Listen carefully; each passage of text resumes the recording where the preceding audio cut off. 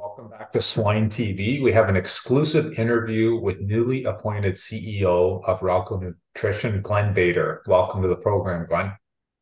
Welcome. Thanks, Jim. I appreciate it. Well, firstly, congratulations on becoming CEO of Ralco. Can you share some insights into your background and journey which led to this appointment? You bet. Well, I have been involved in the food industry for the past 30 years. The last 13 years have been at Ralco, leading the marketing team primarily. And before that, I was at the Schwan Food Company. So I've had the opportunity to be part of the production of food my entire career, seeing it both, from the agriculture aspect as well as all the way to the consumer. So certainly professionally, I've had great opportunities. I've had the opportunity to serve in general management a couple of times in my past. But the professional side of development is just one aspect. I also look to the work that's done in your heart, preparing you for a spot like this. And so I also I'm a man of faith, and I just look to the way that the experiences that I've been given and the opportunities to grow in that have really prepared me for today. So you're the first non-family member to hold this type of leadership position at Ralco. So what does this milestone mean to you personally and professionally, Glenn? Yeah, well, having somebody that's non-family stepping into this role is not a small thing for any family business. And so it's something I certainly don't take lightly. The 13 years that I've had here have certainly been critical for me in, just understanding the culture and, just what our company is about. And I would say, to have the trust of the family means a great deal to me. Earning the trust of the employees is really critical. And so it's not something that I take lightly to be entrusted with our customers, with this business, and just all the great people at Ralco. Can you reflect a little bit about what you've learned the most and what you remember most about the late Jon Knochenmus, who played a significant role in the company? You bet. Yeah, so November 19th will actually mark the 1 year of Jon's passing. And so Jon was, I just loved him dearly, not just as a leader, but just personally, he's meant a lot in my life. There's so many attributes of Jon. The first being his belief in people. It was just unparalleled. And that is a big part of our culture. Culture gets shaped by the owners.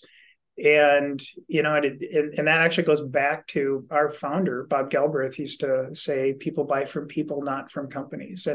And Jon just exemplified that. His belief in people was unparalleled. And that he just carried it. And I'd say the other big aspect of Jon that just really influenced me was just his belief in a better way.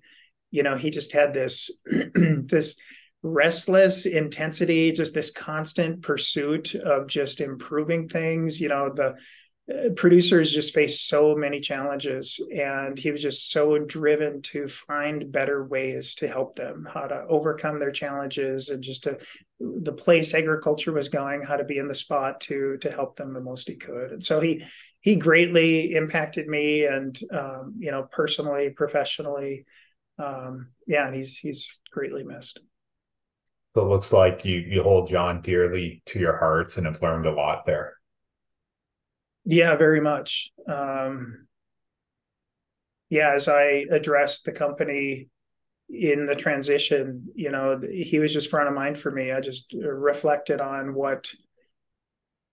the way he led, the way he shaped all of us. And we have to never forget him. The family, asking me to step in this role is not in any way a statement of the family backing away from Ralco. It's anything but. They just really felt that I was the person for the next phase of Ralco's growth. But to me, who we are as a people, and our mission, our values is so critical. The great thing about Jon, when he led the company, we were small enough that he could kind of touch everybody and manage those relationships. And as we grew, that became harder. And so I was actually able to be alongside of him as we put our mission and values on paper. And they were, not statements on a wall, but really reflected who we have always been, who we are, and who we will be. And so I just really view myself as a steward, not to manage the way Jon managed. I'm to be Glen, but we can never forget, the values that shape us. And our values really come out of the stories of the people that have preceded me, back from Bob Galbraith to Randy Galbraith to Jon Knochenmus to Brian Knochenmus. And so those stories shape the way we behave and the way we treat customers and the way we work. And so Jon was, he was larger than life, but we're never going to let him die, right? He lives on in our culture, in the spirit of what we do.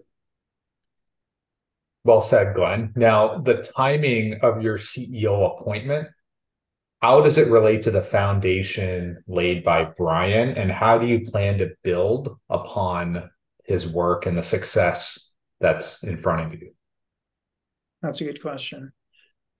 Brian has so much of his dad in him, just his belief in a better way of doing things. And for Brian, he really stepped in from his dad and really looked to set the company up for growth, and really established a leadership team to help, broaden the aspect of the business and its operation.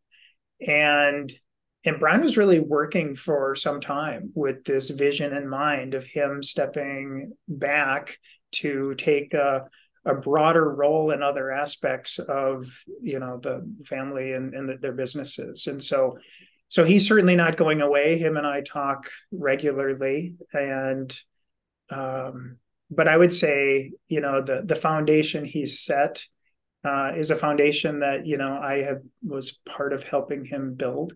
And so we have a very common vision for our future. But I would say we're just going to keep building and strengthening on that foundation. So you have a very distinct mission, culture, and set of values. What's the key message you want people to know about these aspects of the company? You bet. Well, it is, as I mentioned, our culture is something that's very distinct to Ralco. So many people come into Ralco and they're a little amazed at our culture. It's very, the aspect of the way we value people is a little unusual. And that applies to each other, that applies to our customers. And it is found just in this belief in a person. And so that is an aspect that I look to actually strengthen. Culture is very important to me. I've actually seen culture damaged in my past, and the negative impact that has on so many aspects, on your customers and on employees. And so I'm never going to let that happen here. So it is something that I'm excited about and I take very serious. Is it a constant implementation with the staff and with the team to keep building that culture up, Glenn? Yeah, no, that's a great question. Well, part of it is, I tell the story of, our identities are shaped by our shared memories. So I'll give you an example. So, if you moved to America and you became an American citizen, you would adopt certain memories. So the American Revolution or the Civil War or the signing of the Declaration of Independence, those are memories you didn't live, but you adopt. They become part of you and they shape you. And it's the same way at Ralco. So the memories, of Bob mortgaging his furniture because he believed in a better way is a very important memory, right? So for me, a big part is the history of our company and why the people have done what they did, because you can't just replicate Ralco, in our culture without those memories and those acts because they shape us. So a big part for me is reminding people, but then also demonstrating, right? Demonstrating how we build on that and carry it forward and make it even stronger. So, as a leader yourself, Glenn, what leadership style do you bring to Ralco, and how do you envision it contributing to the company's success? Yeah, absolutely. Well, part of me is, I'm going to be Glenn, right? So I'm not John, I'm not Brian. I kind of bring my own style to it, and part of that is I do have a broad perspective of all the way from the consumer all the way to agriculture and the beginnings. And so I certainly bring that mindset, but I also have a very I kind of have an intensity to me. I like to get things done, but I like to do them together. And so it's very important to me that we hear our customer, right? That's the marketing part of me, of the customer comes first, like being aligned to their problems, their issues, understanding them. How do we serve them, better? How do we solve problems that aren't being solved today? But then it's how do we align around that? I love stepping into conflict. I think healthy conflict is critical in a business. You need to hear all the ideas. Everything needs to be on the table, but then you need to align to it, right? We got to weigh it together. We got to decide, and then we got to move. And so that is a big part of my approach.